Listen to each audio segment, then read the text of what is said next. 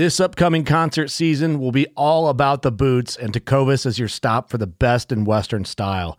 Tecovas has seasonal and limited edition offerings this spring and summer, including men's and women's boots, apparel, hats, bags, and more. All Tecovas boots are made by hand in a time-honored tradition with timeless styles that are always on trend. And Tecovas has first wear comfort with little to no break-in period. It's hard to find this level of comfort paired with this level of style. Stop by your local Tecovas store, have a complimentary drink or two, that's WCB style, and shop new styles. The smell of fresh leather and friendly staff are at your service. Many stores even have leather custom branding to make your boots truly personalized. And with regular live music and events, there's no in-store experience like it. If you can't make it into a store, just visit tecovas.com. That's TECOVAS.com. They offer free shipping on all boots, as well as free returns and exchanges, and ship right to your door. Go to tecovas.com and find your new favorite pair of boots today. Fishing like a local isn't just about catching fish. It's about connecting with the environment and the people who call it home. It's about hearing the stories and traditions that have been passed down for generations and sharing unforgettable moments with the people you meet along the way. Fishing like a local is having an experience that stays with you forever. And with Fishing Booker, you can experience it too, no matter where you are. Discover your next adventure on Fishing Booker. Just wanted to take a brief moment to give you guys a little idea how we do it here at Paddle and Fin Podcast. We use the Anchor.fm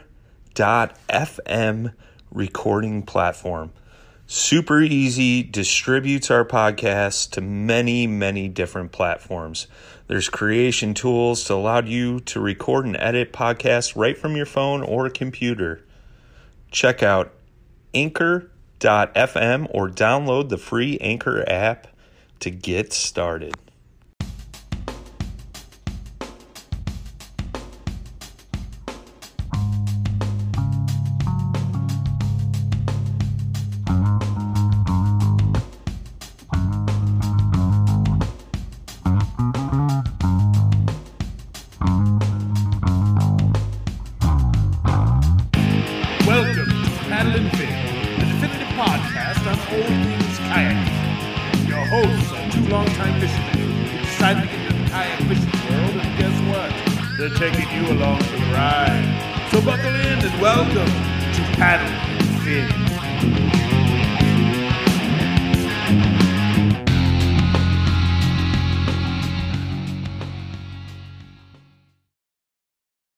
Hello and welcome back to the Paddle and Fin Podcast.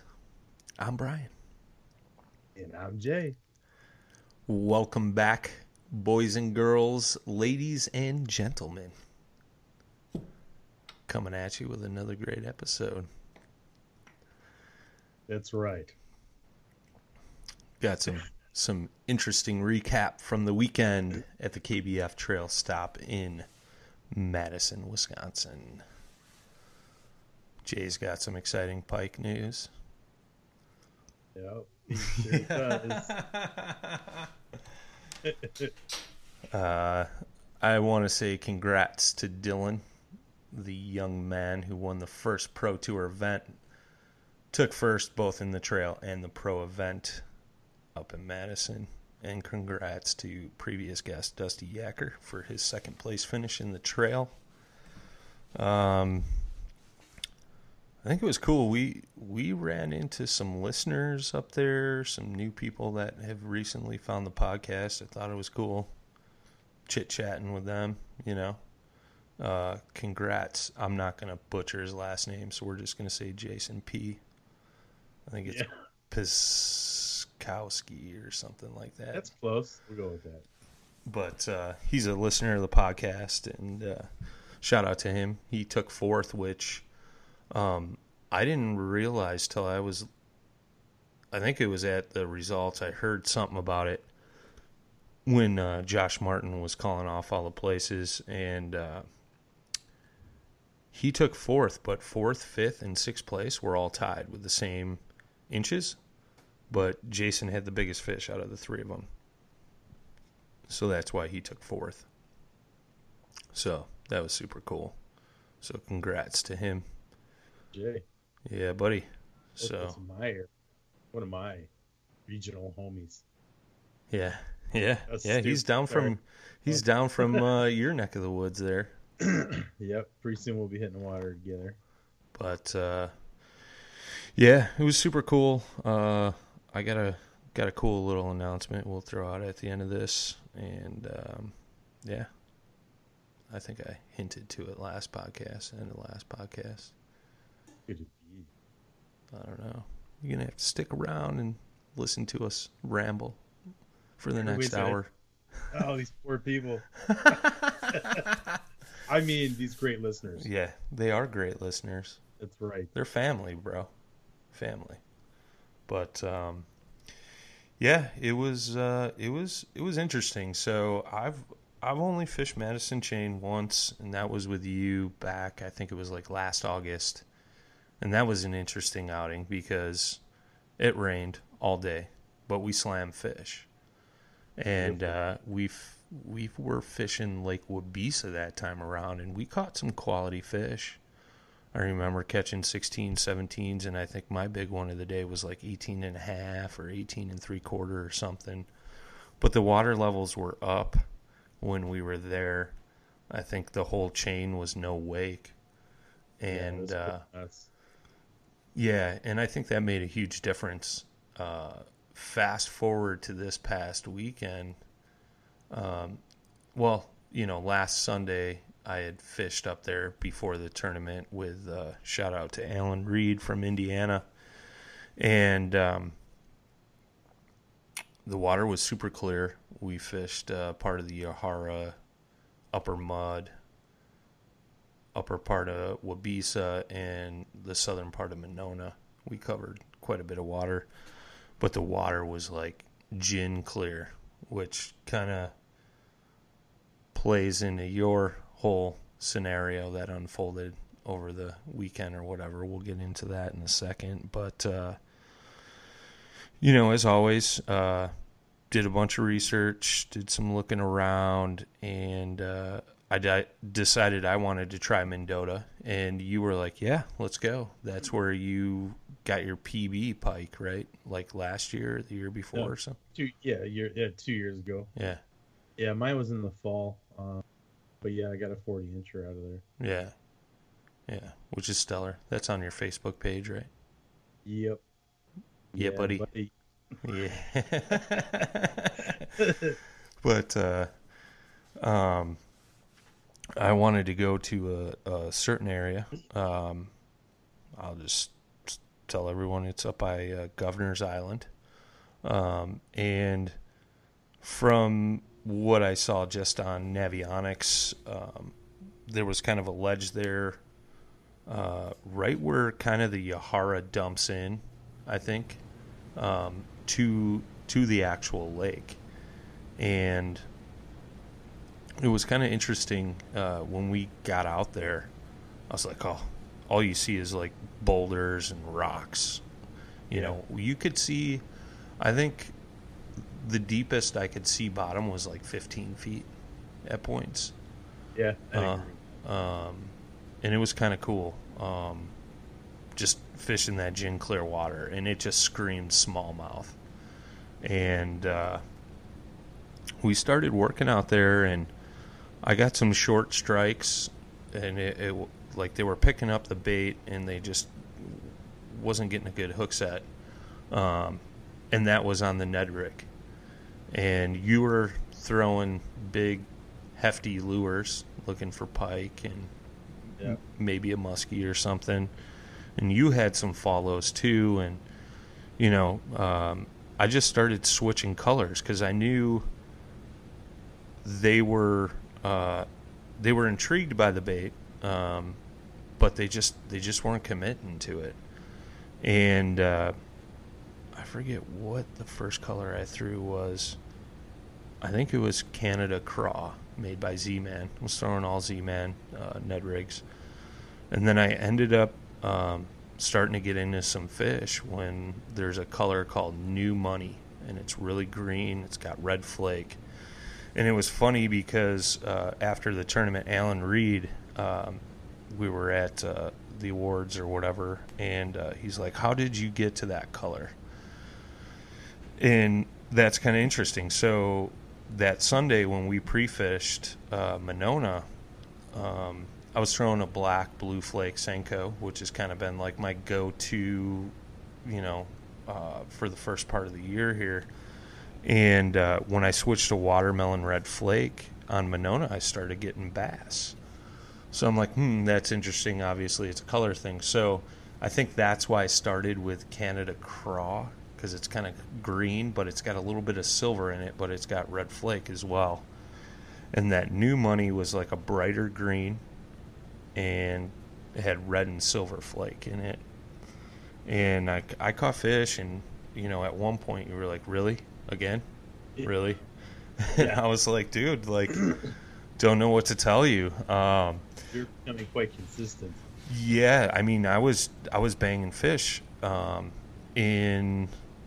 was kind of sitting in, I think it was like 14 foot of water and casting out to the deeper side of that ledge, and then just slowly dragging it back, once in a while popping it up. But it seemed like the slow drag across the top of the rocks is what really did it. And I think the biggest fish I caught up there was like 16 and a half that day, right? Yeah, it was something like that. Yeah. So then later that evening, I met up with Brad Hurley Boss. I forget. Sorry, Brad. But Brad H. I met up with Brad H. And he lives up in that area, and he's like, I've been out fishing. He's like, I can't catch a fish. He's like, if I don't catch a fish tonight, I'm not signing up for the tournament. And I was like, well, I'll fish with you, man. I found something today, So we fished a stretch of river going into Lower Mud Lake, and fished around Mud Lake, and we started floating right away, and it was like the first 15 minutes or so, Brad hooked into, I think it was like an 18-incher or something, 17 3/4. So I was like, oh, well, there's some bigger fish here than what I found this morning. And I ended up catching a 17-inch smallie that night and a 17-inch largemouth, 17 and a half or something. And I know Brad, I took off early because I was just beat, because we got up early, drove up to Madison, fished our butts off all day, and then I went back out. You kind of hung back at camp, and I know Brad was on a pretty good frog bite as well. So Thursday, checked out Wabisa, similar rocky ledge type deal, and a rock pile out offshore, and caught small fish, and just didn't dig it. So but I did manage to catch multi-species that day. I caught a couple pike, 18-inch walleye, and a 20-pound carp, and a couple really short smallmouth. That walleye sitting in my fridge. Good.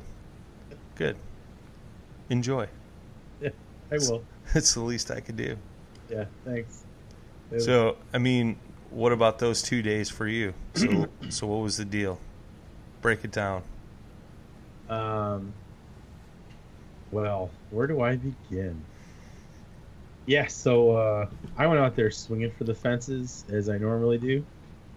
And, so what, the first day we were out there, we were out in Mendota, right? And I was fishing with you, and I was fishing that same part you were, just a little bit off. We were, spaced apart, not side by side, of course. But I was probably getting down to about 20 feet, sometimes 25, but I would say 15 and 25, and I was running some inline spinners because they were heavy enough to fall the quickest and to track at those lower depths. I was throwing like 1.5 ounces, and that'll stay down there as a rooster tail redhead And I also threw this other one that was it was basically just white, let's call it. And I was getting a lot of follows. I mean, a lot of follows. And nothing would commit. It would just, you'd just see a fish coming out of the depth, you know. And it was pretty cool. You know, it would have been better if you would have bit it. But you know, the closest I came was like a walleye, I think, on those spinners. And then I would like kind of went way across to the Yahara, because that's actually where I caught my PB around roundabouts in that area. But it's springtime, there's like no vegetation, so I was searching for vegetation over there. And what I did notice is that once I got over that flat, as you transition from where we were to the flat, it got murky and it was darker water. It wasn't clear anymore. So I thought I'd have a chance, but I was working everything. I mean, I even went into the Yahara and was working this 6-foot hole, and I couldn't get anything to bite. So then I came back, and then I did a little bit of trolling. I was just pedaling around with a rattle trap, and then the best I could do is I ran into a school of rock bass and hooked one of them, brought up him, and it was a pretty big fish. I mean, that hook just barely fit in his mouth, but I mean, that was a stout fish, and he did not give up the whole time I was trying to hook him. And he's like, whack, whack, whack, like making weird noises. I'm like, all right, dude, you're gonna be gone in a second.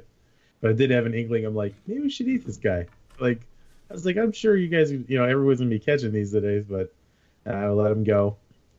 But yeah, so for me, I didn't get anything that day. There was a pretty large follow I got, but it wasn't enough to collect on. I figure eighted probably about 8 times with fish underneath me. I don't really think any of them broke 40. I just, at that point, was just like, I don't care. Just something bite the damn hook. Just so I can bring something into the boat.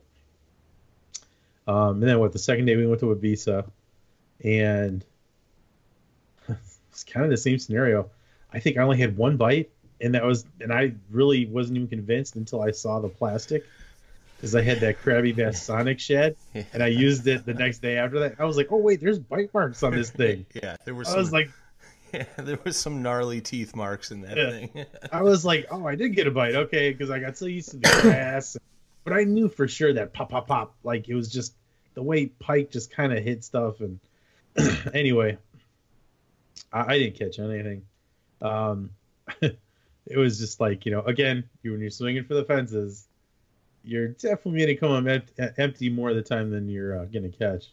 Yeah, yeah. But and then at tournament day, I went back to Mendota. Same spot. Same things are happening. Just some follows, figure eights. Nothing. Just nothing.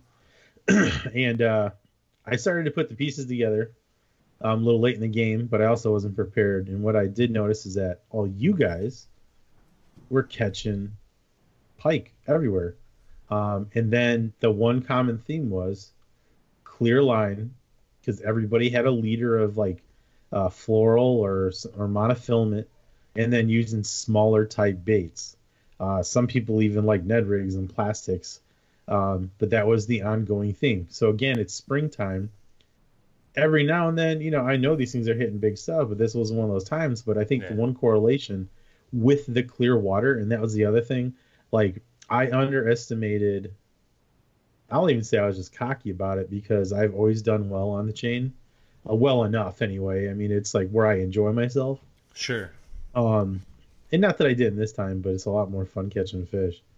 But the ongoing theme, again, because of that clear water, you know, I'm running steel leaders. I have the titanium leaders, which are very thin, but they're black. And then I have steel leaders that are silver and a little thicker. Apparently, that probably had a lot to do with it. That's my opinion on that. If you don't think so, like, you know, leave us some comments on this. Send us some emails. But I haven't dealt with gin clear pike. Although when I caught my PB that day, it was gin clear, and I was running a leader, and I was running what's called number 5 MEPS Fire Tiger spinner with like a white bucktail, and that was at the end of the day in the weeds. So that maybe has something to do with it too, because when you're running off these ledges, there's no weeds. There's some, I guess, but there's not many, and it's more rock. So you kind of got to work the structure rather than the vegetation. But I think there's a clear correlation on what not to do in June Clearwater, and that was a perfect example of that. I didn't come prepared to throw anything other than what I was going to throw. Again, swinging for the fences. Plus, you needed stuff like when you throw the smaller stuff, generally it's lighter weight anyway, so it's hard to track that stuff either way. So, I mean, I'm not making excuses, of course, but I just, I thought heavy stuff, run deep. What? I just want to make a point. So, fishermen are so stubborn sometimes. Yeah. Like, I caught 2 or 3 pike, and I was like, hey, man, you want some of these swim baits I'm using? You were like, no. Yeah, that stuff works. No. Yeah. So I think it's just kind of funny. Like, I just thought about that now. Like, as you're talking about this, I'm like, man, I offered him to use some swim baits that I caught like 3 pike on. Like, yeah. Well, the other thing is too is I would have had to switch from my my leaders to a line that I just didn't have. Right. Because you get any sizable pike, it's gonna have the whole damn like lure in its mouth, and it's gonna rub its sawtooth, right across that line, like we were talking about, and it's gonna cut it anyway. Well, I got bit off. I think it was once up there, and then once down here, which we'll get into later. But it was, yeah. I mean, so the thing was too, like, what I picked everybody's brain at the meeting because I'm like, everyone's saying, "Oh, I'm catching pike," and I'm like, "We using clear line?" And they're like, "Yeah," and they're like, "Yeah, okay." I was like, "I get it. It's got to be, these are shy line pike. It's fine." I learned. I'm going to be prepared for that next time, and I won't be so cocky. Sure. Sure. You know what I mean? It's like I was kind of cocky about it. I was like, "Yeah, I'm going to catch the fish," and I can. It's like, but man, oh man, that sucks. Well, the other thing too is I think it was like all 3 days we had an east wind, bluebird skies, pretty much. Yeah, there were no clouds. And that's another thing. That's another thing about the chain that is completely true. That I've had much experience with this. As soon as that sun comes out, they're gone. Yeah, they're all gone. Well, that kind of draws into my tournament day, right? Because so I think it was Friday evening. I was talking with you because you didn't fish the tournament, and I was like, man, I don't know what to do. Like, it's either go to that river that I fished with Brad or go to that spot I found up north, or do both. But, my gut told me go north. We had a super early launch time. It was crazy. First launch was 4:15 a.m., lines in at 4:45 a.m. That was just like, what the heck? And that was the thing, too, was at the captain's meeting, which I was kind of already prepared for already, because when we went up there that one day and we launched from Governor's Island, there's a kayak launch there, essentially, or a gravel parking lot with a trail where you could take your kayak down. And but that park didn't open until 6 a.m. So, and they had brought up, too, at the captain's meeting, like, there are restrictions at some ramps. Some don't open till 6, some don't open till 4, some are open 24 hours. Make sure you do your homework, because if you get caught launching from a launch that is not open yet, you will be disqualified. So the closest launch I found was probably, I don't know, man, like 2 or 3 miles from my spot. So, and that's the other thing I guess I should spill the beans on is I fished out of the blue sky all weekend. So what's that, Brian? Say that again. Blue sky, baby. Blue sky. Oh, yeah. Yeah. So blue sky / Jackson. Yeah, it was kind of interesting. and that's something we could talk about in a minute. But so I pedaled all the way out there. But when I showed up to the launch that morning, there was like 16 of us at that launch. And I think there was only like 65 people or something signed up. So you got a good chunk of the competition all launching out of the same spot. That's good and bad, because that means either A, people know that there's fish up here, B, they're all going to your spot, or C, like nobody knows.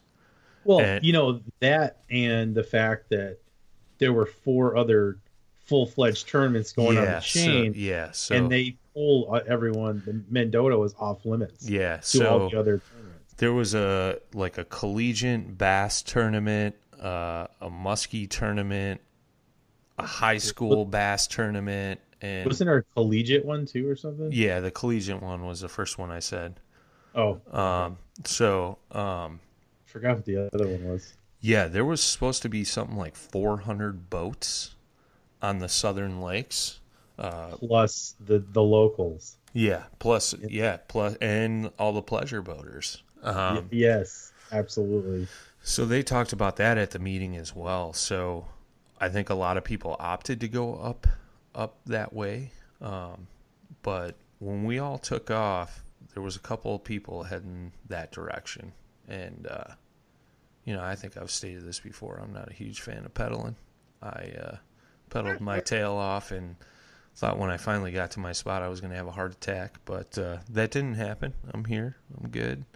But it was funny. I know there was like 2 or 3 guys in Hobies that went to the left of me. And I think one of them was Don Thompson.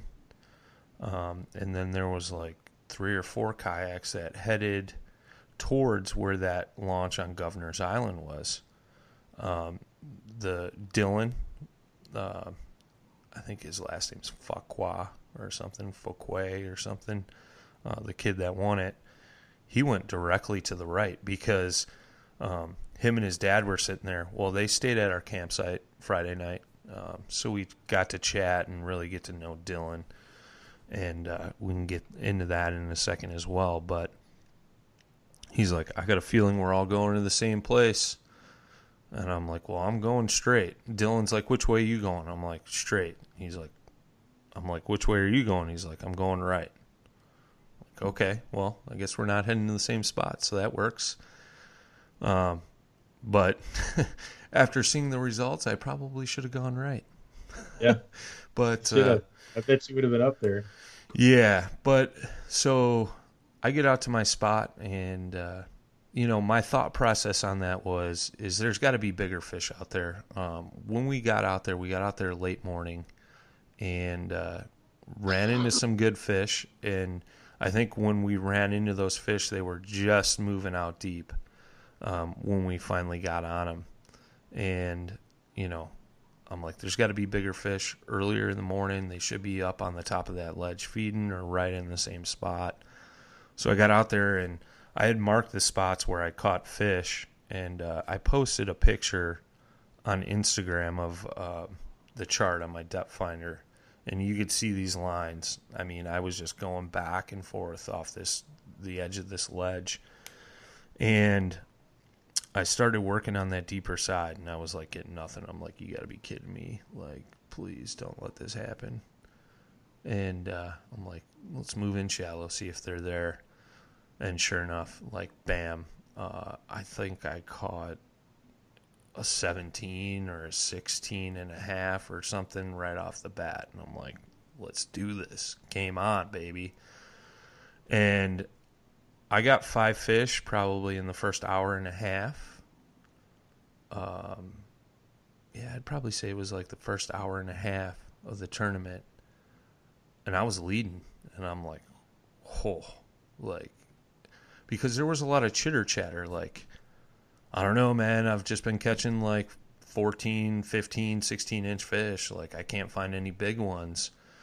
And, I mean, I know from talking to Dylan, he's like, yeah, I don't know. Like, I don't know what I'm going to do.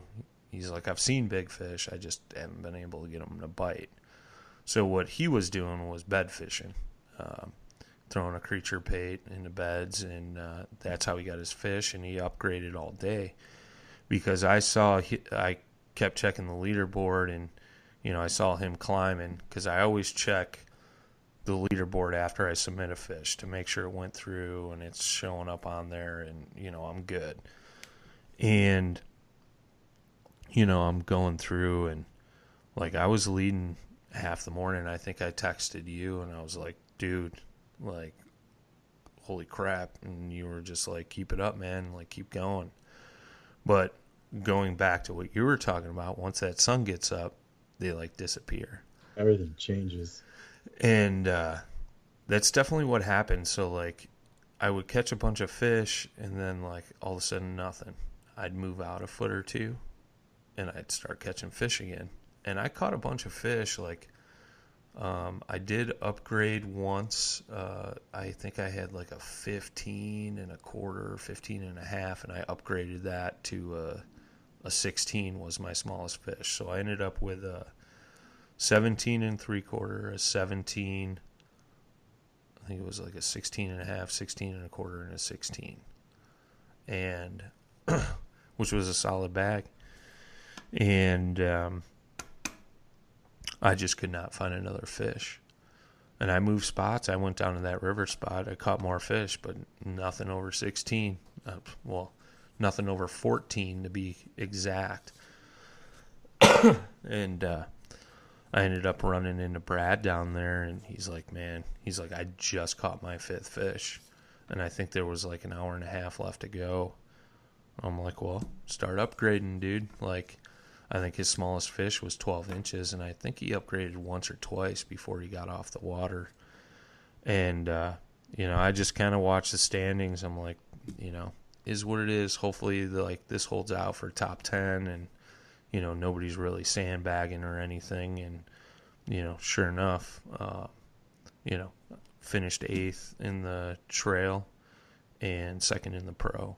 So, yeah, super happy. It's, yeah, top 10 in the trail and top 3 in the pro is all I wanted, just to cash a check and get some AOI points. But Deadly Nedley got it done, and color was key.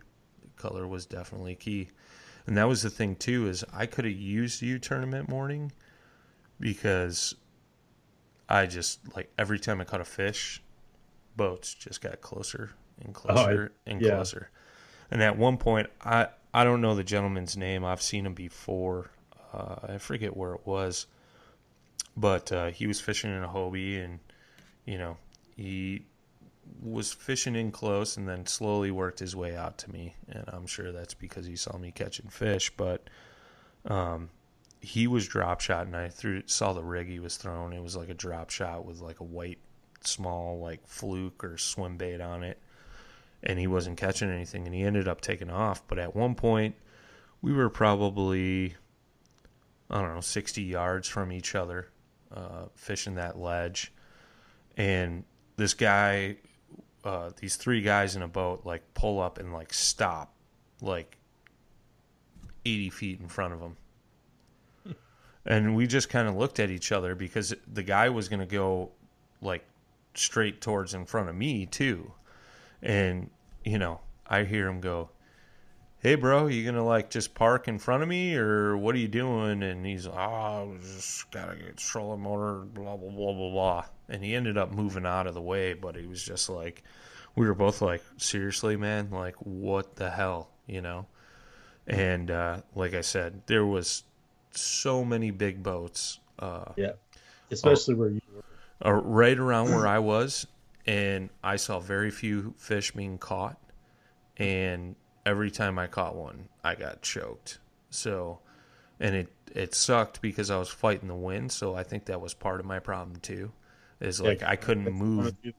Yeah, I couldn't move back onto my spot because I was getting blown by the wind, and, these other guys are obviously getting blown behind me, so there was a few times where I had to, like, go out towards the deep and then go around them and then come back in, because I wasn't going to be a jerk and, like, just cut in front of them like they were all of us. I mean, I should have, but, I got better etiquette than that. Yeah, you see a lot of that, man. Yeah. It's interesting. I mean, some people get it, and even I've gotten too close. I'm like, oh man, I gotta back off. Yeah, yeah, yeah. But I I mean, mean, it's it happens when you're in the zone and you're fishing, like, and especially when you get the wind factor, all of a sudden you're like, oh crap, I'm on top of this guy, I got to move, yeah, you know. And usually when that happens, I'm like, oh, sorry, man, like, wind blew me, whatever, wasn't paying attention, I apologize. And 9 times out of 10, you say that, and you're like, oh, it's all good, it's all good. yeah. I was out on those points too, and like that second time I'm in Mendota, and like I had a lot of boats around me, but we all kind of choreographed pretty well. Yeah. So it never got like where somebody was too close. And I think once people realize it, and you could kind of see people getting done fishing in the area, they would just take off. I was very determined at that spot. I was like, I am not leaving. So I kept going back up. Fun fact, while I'm doing it, I broke my rudder steering like pretty thoroughly. I lost one track bar on the side, and then I lost the right one. Then I was screwed. My rudder got stuck, like bent. I was like in my pedal, it was just going like a right turn. I was like, I did a couple thrusts. I'm like, okay, this is gonna be great. I was like, the wind's kicking up. That's when it got windy on Mendota, and then I don't know. It was great. It was great. Let's just say Jay had a rough weekend. Yeah. Deposited my Sessions 5 in a Wabiza in 10 feet of water. Did you put a mark on your depth finder? No, but I did go to Amazon today and replace it. Oh, I was going to say, if we got any scuba divers out there, go find Jay's GoPro for him. It's at 10 feet and it's super grassy. There's no way. There's no way. Where there's a will, there's a way, bro.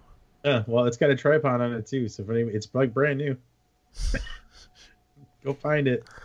It's over there. Oh, man. It's right out of like not where the launch is, but that other spot that's a little further away. Yeah. Just follow the weed line. Right. You'll find it. It's in the green stuff. I know somebody was like, why don't you just dive for it? I'm like, if it was rocky, I probably would have. Well, that was the situation I ran into when I was down in Tennessee when I lost my phone. Like, I seriously thought about diving down trying to find it, but it was in current in like 14 foot of water. Oh, that's a little farther. I mean, Yeah. I got the mark on my depth finder where it's at, but I'm sure it's further downstream now. Oh, swimming's a whole different thing, especially when you haven't done it for a while. Yeah. Oh, yeah. Yeah. Plus, you're old. Yeah. I am. I wouldn't have done well either. I would have but there was a second there where I was like, I'm gonna go for it.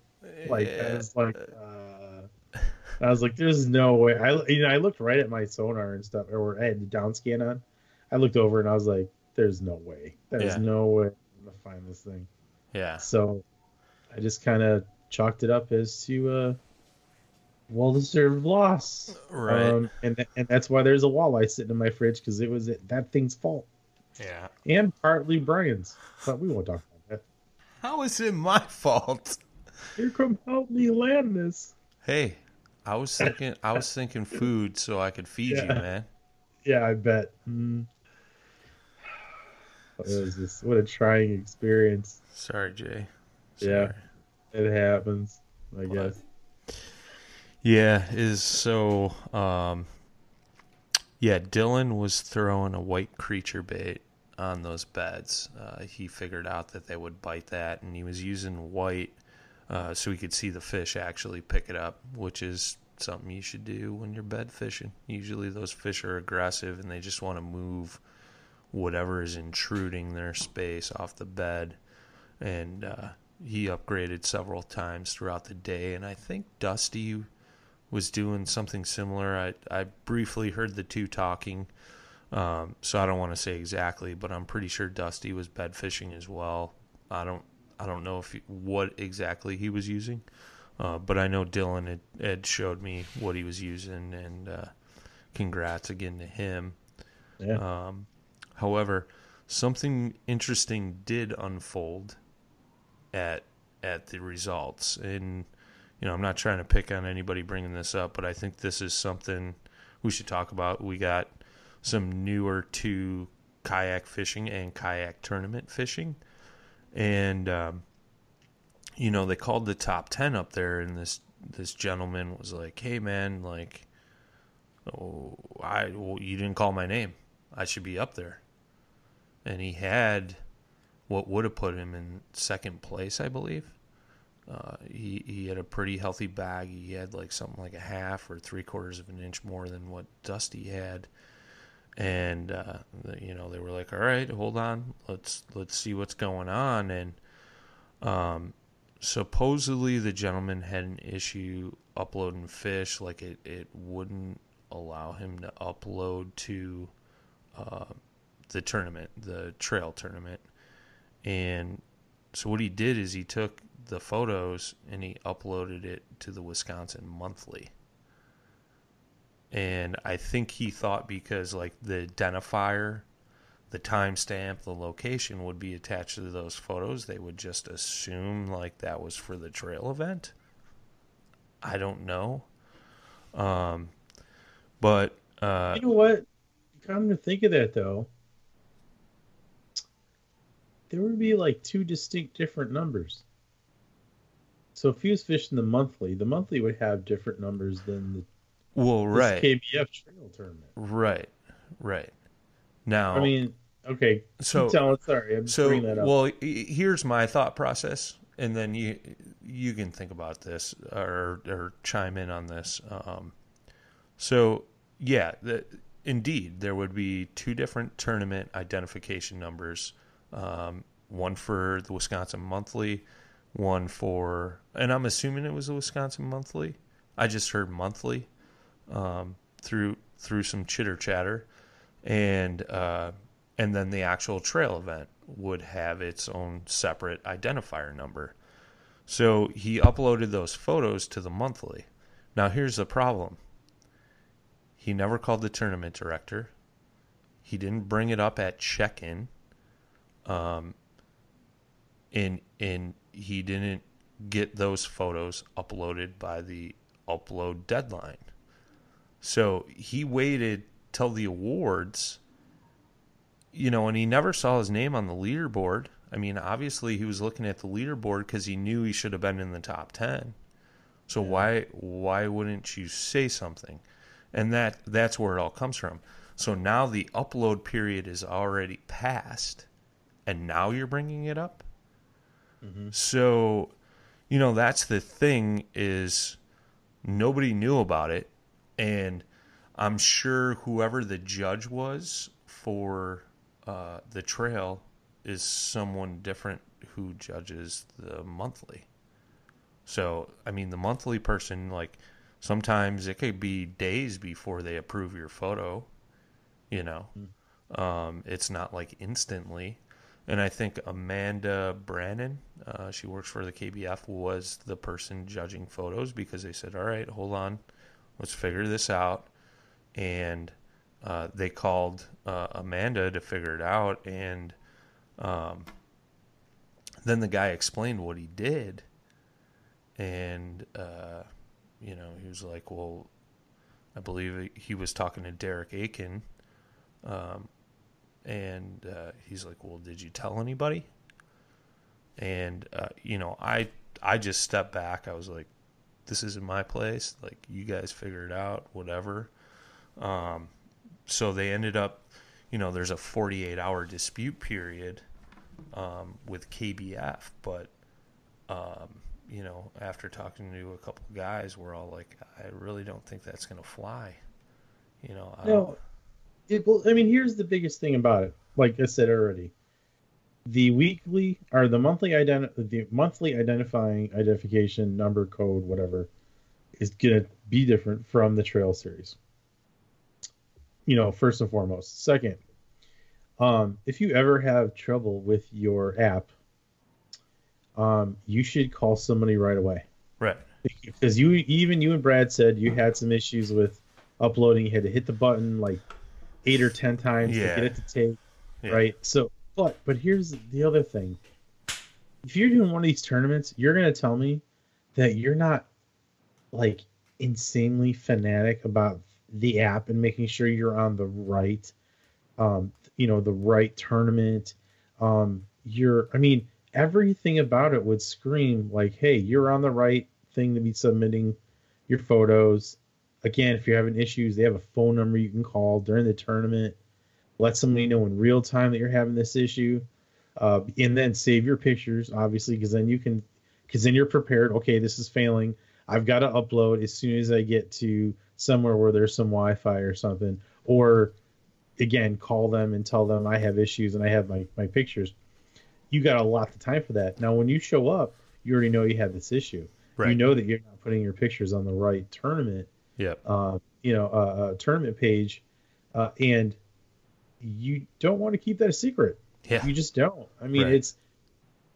I just don't. Me personally, I mean, it's a lesson learned for that guy, but Sure. I'm not saying the dude's cheating, of course. I'm not saying that, but no. Neither am I. It's Neither not. am I. It's not coming together for me. I don't know. Yeah. I just don't know. Yeah, it just didn't make sense. Like, why would you upload them to the monthly? Like, Unless he did it on accident and didn't realize it. That's the only thing I can think of. No, because and this is all hearsay too. So I'll say that, but who I talked to had talked to him directly, I believe.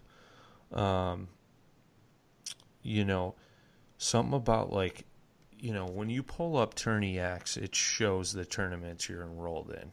And when you go to upload and you got to click on that, the trail event wasn't even on there, supposedly, from what I understand.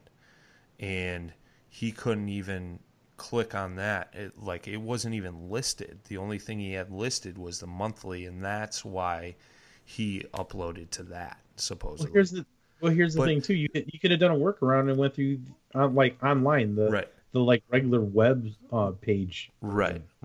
Well, not only that, but you take your photos and you get to check in, which I remember when he showed up, because I showed up early because I got off the water a little early. I knew I wasn't going to upgrade any fish where I was fishing.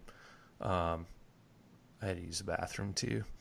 But the real reason. yeah, that was the real reason. But I got off the water like 20 minutes early, and I got to check in fairly early. There was hardly anybody there, and I remember he got there fairly early, and why he didn't say anything to Susie or Derek Aiken, and that's the other thing too is. Not to sidetrack, but this was hosted by Great Lakes Kayak Fishing Series. Susie Roloff was the tournament director, and Derek Aiken was a co-director, and I thought they did an awesome job, put on an awesome event. Pizza Hut donated like 40 pizzas for the captain's meeting and the weigh-in. So we got fed, we got beverages and goodie bags and stuff. So thank you to those guys for doing such an awesome job. But why he didn't talk to those people or make a phone call? Like, that's the thing. Like, when I lost my phone at Nickajack, the first thing I did was I got to shore, found a guy with a phone, and called the tournament director. And I was like, hey, what's my options? Like, this is the trouble I'm having. I know you're busy right now, but unfortunately, I'm in a situation. And that was the first thing I did. And I took my photos on my GoPro, and he told me, this is what you got to do. You got to get those photos uploaded by whatever ways you need to do it in order to have your fish submitted. So I had to get off the water early, drive to my laptop that was an hour and something away, and get my photos uploaded before the deadline. So that way, at least I had my 5 fish submitted, So I'm not like bringing this up to like pick on anybody or anything like that. It sucks that I even have to put that disclaimer out there, but we always talk about learning from our mistakes, right? And this was a mistake that a gentleman had, and it was a unique situation. So that's why I'm bringing it up. So yeah. So yeah, I mean, the moral of the story is, yeah, if you have if any issues whatsoever on the water, any issues, call the director, let them know what your deficiencies are, right? what issues you're having, especially if it has to do with the app, because they can probably go in like the background, make sure that Yeah. in this case that your name's on there, or that the actual link to the tournament is on the app. Sure. They can help that. Meanwhile, you've already taken those pictures, so you should be good to go. Right. And if worst comes to worst, you can arrive at the scene, and whether you do it from a laptop or maybe you can do them from the cloud. I don't know. I'm just saying, right. Or do the roundabout. Don't use the app. Go to the website, ask, or what's it called, sign in and work through it there. But there's other avenues to let somebody know what's going on. You just can't keep it a secret. They're not going to know. Yeah. Just like in this guy isn't mentioned at all in the winnings, which he legitimately could have been.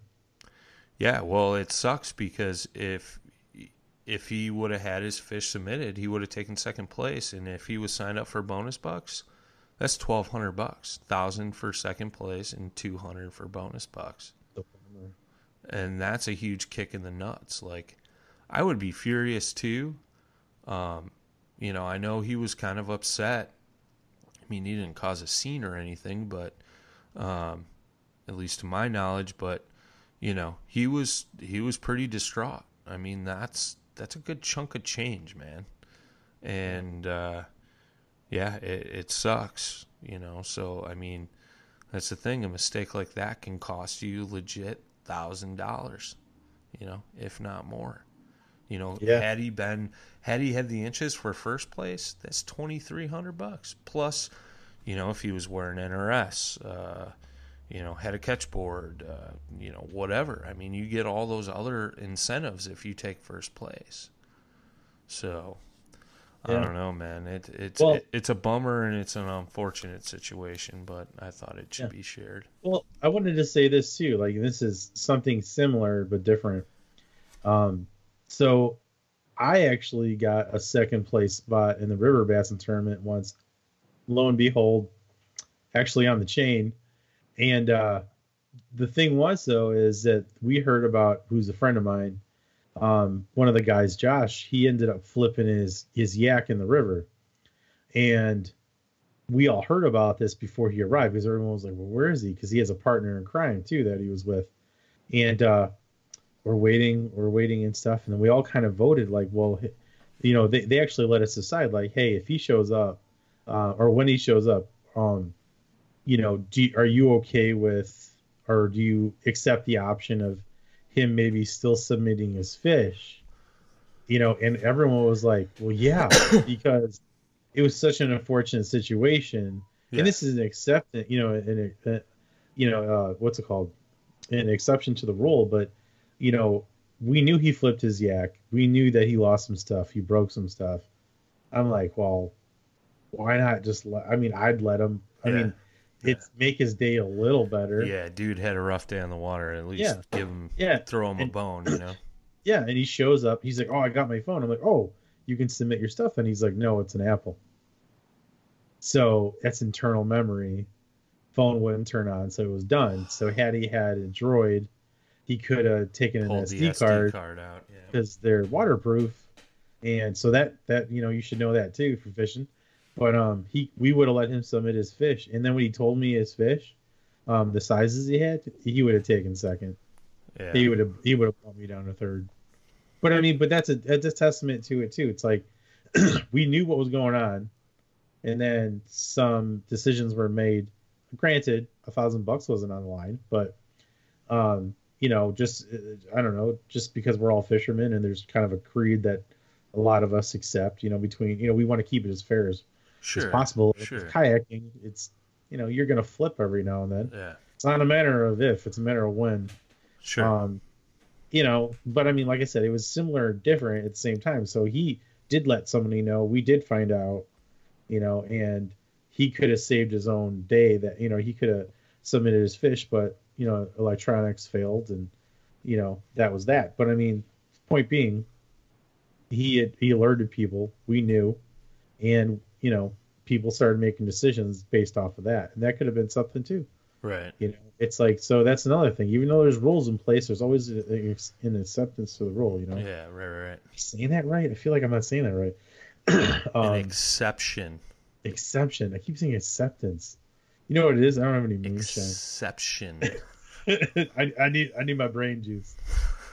But I mean, yeah. So an exception to the rule. Although KBF is a little more harsh, but my point is you gotta let somebody know what's up. Yeah. It's like, and plus they need to know where you are anyway. So, if something's going sideways, let somebody know.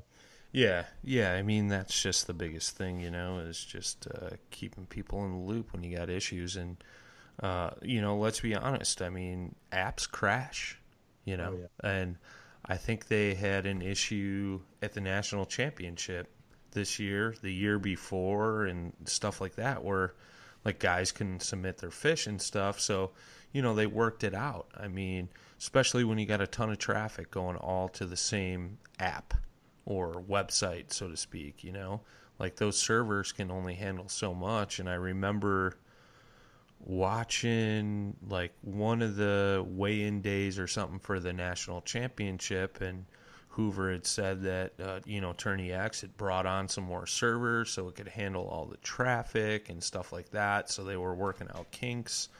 I remember seeing a Glenn Blanchard video when he was fishing it might have been a KBF event out in California earlier this year. And he was having issues uploading his fish, and then all of a sudden they called him and they're like, well, your uploads are working because you just submitted the same fish like 7 times. Oh. But he had already called them and said, hey, like, I'm having an issue. So they figured it out when they saw the same fish 7 times. So he's like, he should be good. But what it was is he would upload the fish and it would get uploaded to Tourney X, but it wouldn't show up in his like live well or stringer or whatever.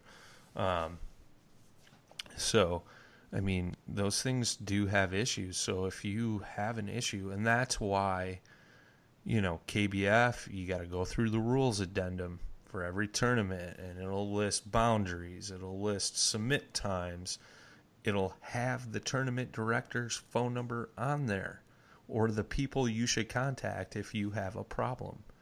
And, unfortunately, this gentleman didn't do it, but, there's a reason why they put that stuff on there. So always go through and check that stuff out, because when I lost my phone, what I did is, when I found that guy on shore, thank God he was there. I was like, hey man, explain the situation. And I actually had to go, I'm like, can I actually, use your browser website or, internet?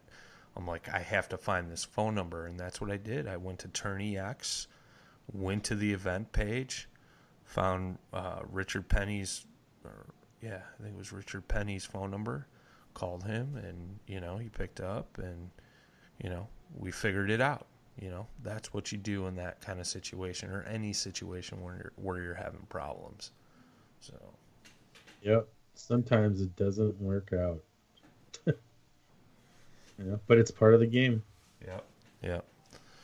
Yeah. I mean, you can lead a horse to water. Don't mean he's going to drink. Yeah. Well, hey, you know what? Let's segue over to the blue sky. So now, because I want to hear you talk about this thing, how much you love it, and when that banner's coming down. I'm gonna get you a blue sky just to put over it. That banner. Yeah. Bye. I want one of those fancy blue sky shirts you were wearing over the weekend. That looked pretty nice. Yeah, I had that before it even came out. Anyway, so we're talking about the blue sky. So you've now had experience on the blue sky for quite a bit of time, quite a bit of miles, with the Prop 2 blade. Yeah. So talk about that and basically how it differs from everything else you've used, and what is really starting to engrave this thought of getting a blue sky, because you have talked extensively about it and it sounds like it's a done deal. So Everything Jay said about the two-bladed prop was absolutely correct. I think we talked about, we had guests the last 2 episodes, I think. It was when you went up to Fremont Lake and you tried it out and you were like, holy crap. And I know, I talked to a couple of guys at the shop and at Rocktown Adventures, and I was like, I don't know. Jay says it's like that was what the problem was. So, like, I decided last minute. I worked at the shop Wednesday night and was talking to Travis. Shout out to T-Bone. Happy birthday. Travis's happy birthday, buddy. And we just did a little float trip today. But, I was like, hey, man, anybody demoing the Blue Sky this weekend? He's like, nope. He's like, you want to take it? And I was like, yep, I'm going to fish out of Blue Sky this weekend. And I said, but we need to put a two-bladed prop on it. And he's like, they didn't send it to me yet. And I said, well, there's one on the wall. So when they send it to you, we'll put it back in the package. So we swapped out the prop right then and there. And we launched out of Governor's Island. And it was the same thing. I think I got 3 pedals in. And I was like, holy Nikes.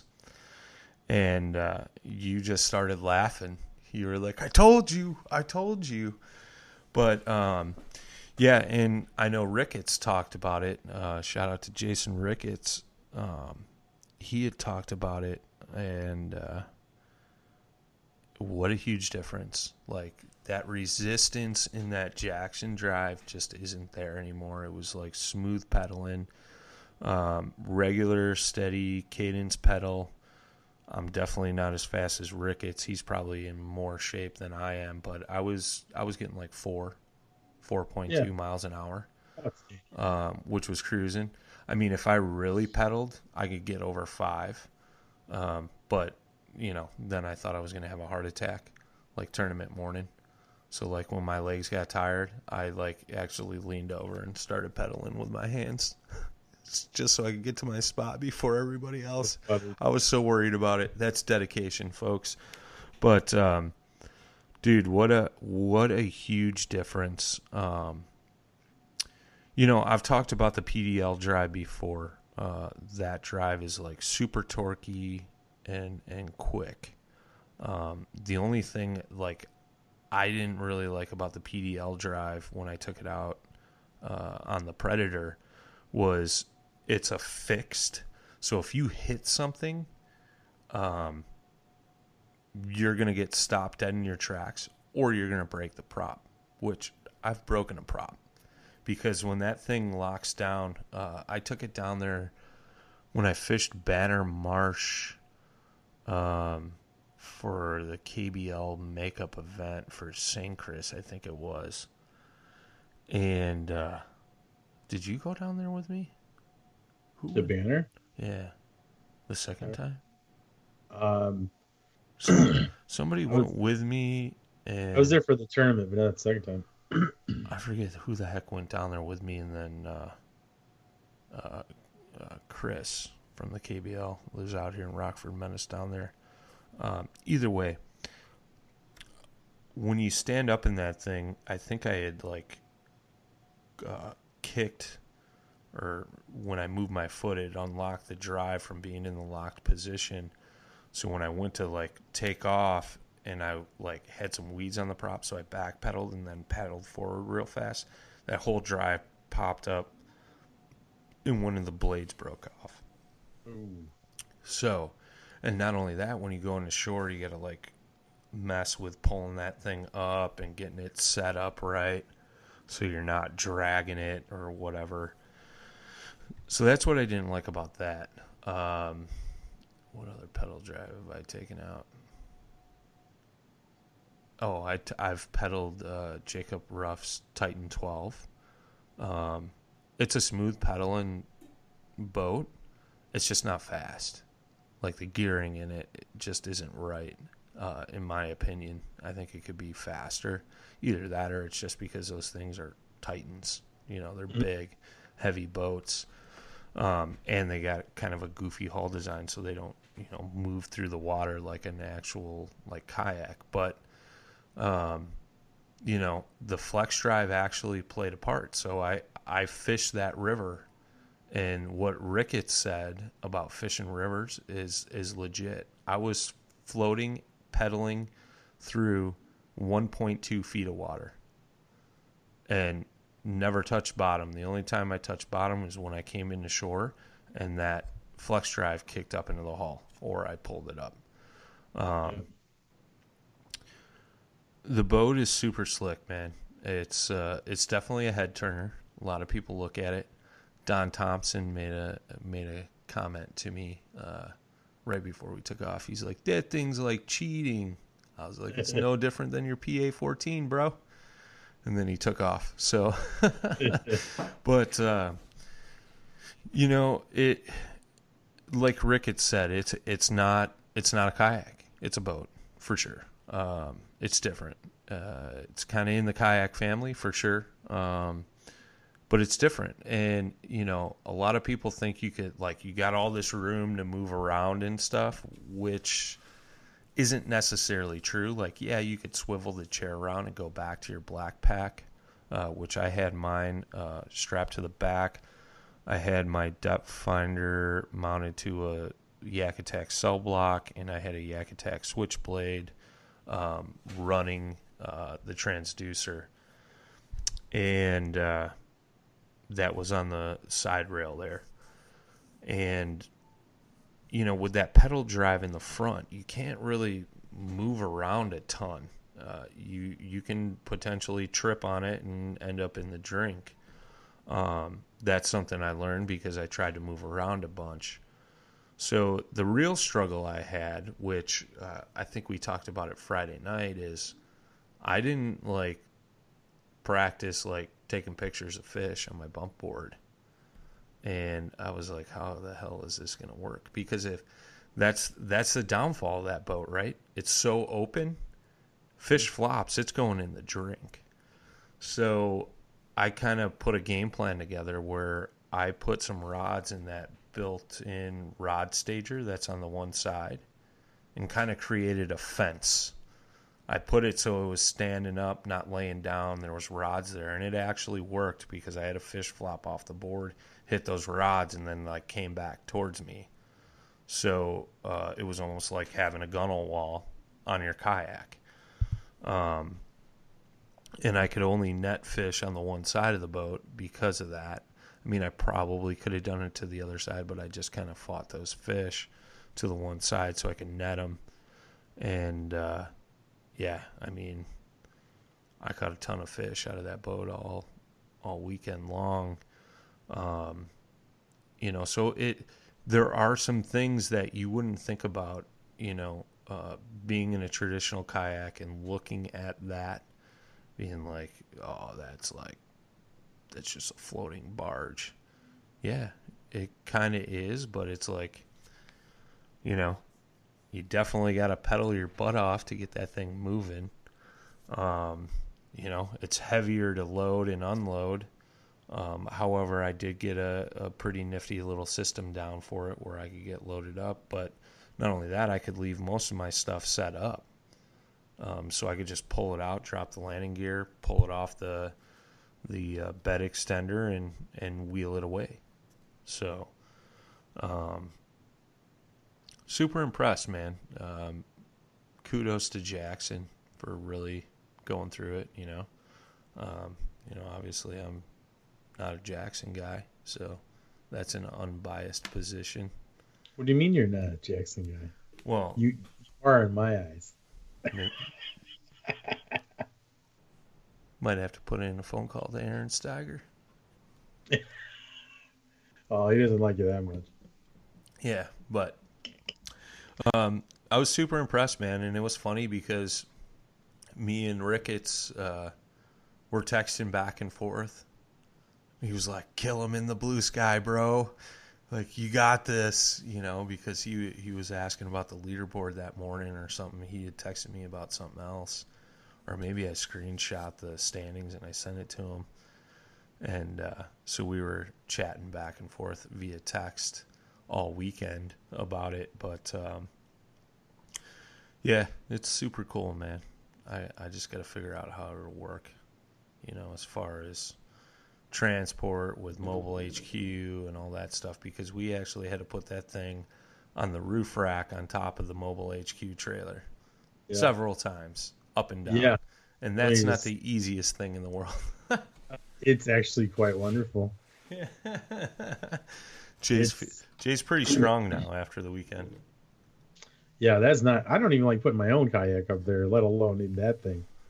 Like, it's a matter of fact, when you're like, hey, we're taking mobile HQ, I'm like, okay, Kilroy it is. No pedal drive? Nope, no pedal drive. No, I'll stick with paddle. Yeah. It's I would say you need to get that tray. Yeah, something. That slide out thing. I'll figure it out. But yeah, I think a Blue Sky may be getting added to the collection. I have to say, man, it looks good on you. What can I say? I can't turn this off, like you say. Yeah. I just can't turn this off. I guess that's applicable right now. Yeah. So, yeah, it was. It's cool, man. It's a great boat. I dig it. I enjoyed my time in it, and we came home from Madison, went out on my home lake, and you got some redemption. Yeah, I caught a lot of pike, probably around 20. Yeah. I would say it was like after I figured out exactly what they wanted, it was like the icing on the cake. Because I mean, you remember when we were leaving, I'm like, so I was like, we going by Scotty's? We're gonna go by Delavan, or are we going to your house? Like, we're going by your lake. I was just like, I need to go somewhere because my mojo just didn't seem like it was there, and I'm like, I've been striking out lately, and you know how that goes. It's just like, man. Yeah. But I'll tell you, it was fun being on your lake, and especially since I missed like those first 5 pike. Yeah. Oh, yeah. I was like, do I even know how to do this anymore? And then once I nailed down exactly what they were hitting, just by trying a few different things out, I was like, this is perfect. Let's do this. So what were you tossing out there? Because I'm not even sure I knew what you were throwing. Well, I started off with the a Crybaby Bass Sonic shad. It's like a 5-inch soft plastic bait paddle tail with a 1/2 ounce underspin. I was throwing that. I was getting some hits. I actually hooked a fish but couldn't bring him out of the weeds. He got away. And then I was like, well, let me start throwing the white chatterbait just to see how that works. And it's a Z-Man. I think this was a 5/8 chatterbait with the 6-inch swimmers shad, whatever the hell the thing is. Another Z-Man thing. Anyway, I started throwing that. I was definitely getting fish. I lost some fish. Of course, these are one hook type lures, so it's not a slam dunk every time. It's easy to fish the weeds, but you're gonna miss fish sometimes. But that was the main reason for those two. I was using just single blade or single hooked lures that are a little more streamlined to cut through the weeds because there are a lot of weeds. And then I just got I was like, well, I've caught a few now, and some largemouth. I caught like 2 largemouth out there. And then I was like, well, let me start throwing the ounce redhead, because it's not 1.5 ounces like my other stuff where it runs too deep. Because I was running about 5 feet of water at times, but it still has enough where you could drop it down into 13 feet if you want. That's why I like them, because they track real good at low depths. I started doing that and then kind of ripping it through the weeds. Sure. Man, that was it. I mean, it was like I could almost call my shots. Like, once I figured that out. I remember we took off, and I was like, watch this, Jay, first cast, I'll catch a pike. And you were like, you better not. And the second cast, I had a pike bite off my swim bait. And you were like, what the heck? And then we kind of like went separate directions. I went out deep, and you went up shallow in the weeds, and I texted you, and I was like, dude, I'm hammering the bass. And you're like, I got like I forget how many pike you said you had caught at that point, but I was like, oh, thank God. Yeah. I was like, Jay's gonna have a breakdown if he doesn't catch a pike out here. Like, I was like, but, Jesus. yeah, it was cool. We live streamed on the Instagram. It's probably not up there anymore because I think that only stays up for like 24 or 48 hours. I forget, but if you land in probably one of the biggest ones you caught that day, but also I streamed too. I was catching some chunky bass, like 16s to 20s out deep, like females, and I was trying a new technique that like I'm not super familiar with, and I remember I was telling you, and you're like, "What? You've never thrown a shaky head before?" Yeah. And I was like, "No, dude. Like, that was one of the things I wanted to work on this year. Like, I've been doing a ton of finesse fishing, and obviously it's been, working well for me. But, shaky head was one of the things I wanted to like really start working on and dialing in. And dude, I was just hammering fish. And I remember the Godfather had called me at one point, and I had my cell phone on speaker in my life jacket pocket, and it was like every 4 or 5 minutes, I was like, oh, another one. And he was like, dude, he's like, I remember at the end of the phone call, he's like, well, this was the greatest live fishing show ever. Next time you're out, let me know. I'm going to call you, because I was taking pictures and sending them to him and stuff like that. So it was pretty funny, but I did a live stream about, just expanding the toolbox and trying new techniques and things like that. So it was just one of those things, once you start dialing things in, man, it's just another thing to add. So Yeah, it's just like I wanted to figure out what they were hitting exactly, and yeah, or what they would anyway. And I think I got pretty close to it. I mean, you saw me off that one grassy point. sure. I caught like fish like in the same spot. Yeah. You're like, dude, another one. Oh, yeah. Another one. Yeah. I mean, it was crazy. I could like call it. I mean, it was it was on, which was great. And it was cloudy. I was like, oh, Jay got his mojo back. Yes. I was so upset when we got there and the sun was out. I was like, really? Yeah. I was like, I can't even get away from the sun. It was cloudy the whole way home, and then it like the sun poked out, and you're just like, what the heck, dude? Give me a fighting chance, please. Yeah. This is just awful. Oh, that's too funny. That's too funny. Too funny. So, well, I guess the new news, big announcement. Super happy to announce I'm teaming up with a great organization called Operation Outdoors, and I am taking on the role of regional coordinator for the state of Illinois. I'm sure a lot of you guys are familiar with Heroes on the Water. Operation Outdoors is very similar. However, it's not only for veterans but first responders. And basically what we do is we create opportunities to just kind of help out those who have served for us, whether it be a military veteran or fire, police, EMT, just provide them with an opportunity and their families to get outdoors and do some cool stuff.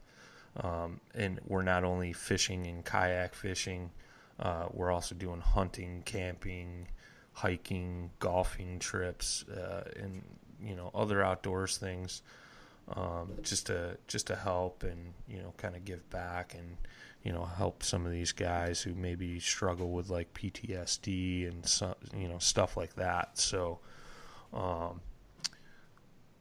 would be forever grateful if you guys just go and check them out. And if anybody's interested in helping out, go to operation-outdoors.org. It's a 501c3 non-for-profit, but it's a cool thing, and I'm super happy and to be offered the spot. Brad Hurlboss is one of the bigger people in the organization, and he reached out to me. We met at the Wisconsin Fishing Show, and we got some baits. He used to be part of Heroes on the Water, but he wanted to do something more than just the kayak fishing. And the thing about Operation Outdoors is you're not taking like 20 guys and throwing them in a kayak and, here you go. Like, this is what we're doing. It's more of a one-on-one situation, like a private guided trip. Some guys that are, suffering with, certain things from, their time served, being in big crowds of people sometimes isn't the best. So we do like a more intimate thing. If anybody's interested in helping out, we're in many states, and, ideally we would like to be in all 50 states. So, if you want to volunteer to, take a guy out, kayaking or kayak fishing or something like that, or fishing in general, just go to Operation Outdoors and the How to Help page and just fill that out. Just tell them you heard about it on Paddle and Fin podcast. But yeah, it's super cool, man. There's two things that get me excited, and that's getting youth involved and doing outdoors type things, especially nowadays with technology. But the second thing is, giving back to veterans, those who have served.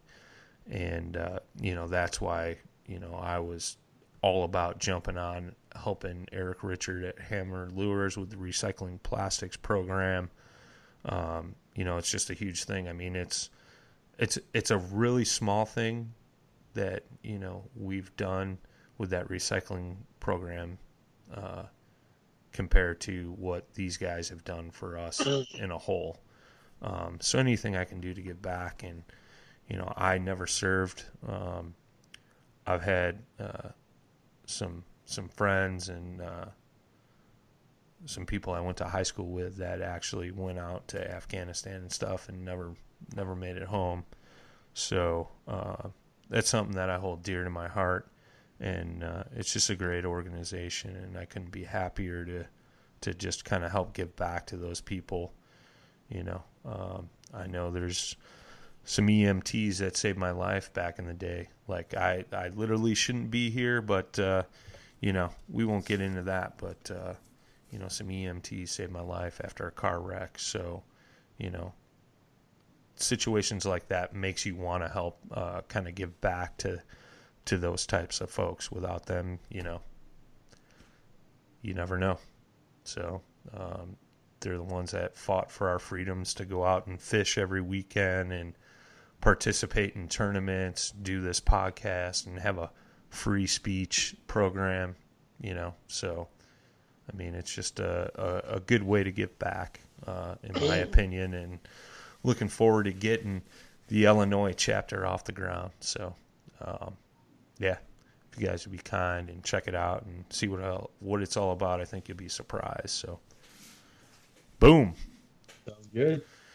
Yeah, buddy. Super excited. Oh, buddy. So, but yeah, man, that's that. Eat. You got anything else to add to this evening's episode? No, sir. I am good. With that being said, recycling plastics program. Save your used plastics. Send them to the address in the show notes. Those go out to Eric Richards. He melts those down, makes new baits. They get donated to Heroes on the Water. And hopefully Operation Outdoors. We'll see. I got to talk to Eric about that. But give our friends at Southern Lake Co. Austin, what up? SouthernLakeCompany.com. Awesome apparel, fishing baits, things of that nature. Give them a check out. Check out Rocktown Adventures. All the demo days are down in the show notes as well if you're looking at getting a new boat. To you new listeners, thank you for stopping by and checking out the Paddle and Fin podcast. We got new episodes every Tuesday morning. They are live when you crawl out of bed. So check out next week's episode. And if you guys got a question, comment, want to reach out, paddle, the letter N in fin @gmail.com, or hit us up on our social media at paddle, the letter N in fin, paddleandfin.com. That's where you can find all sorts of goodness. Paddleandfin.com. Yeah, buddy. Until next time, tight lines and smooth paddling.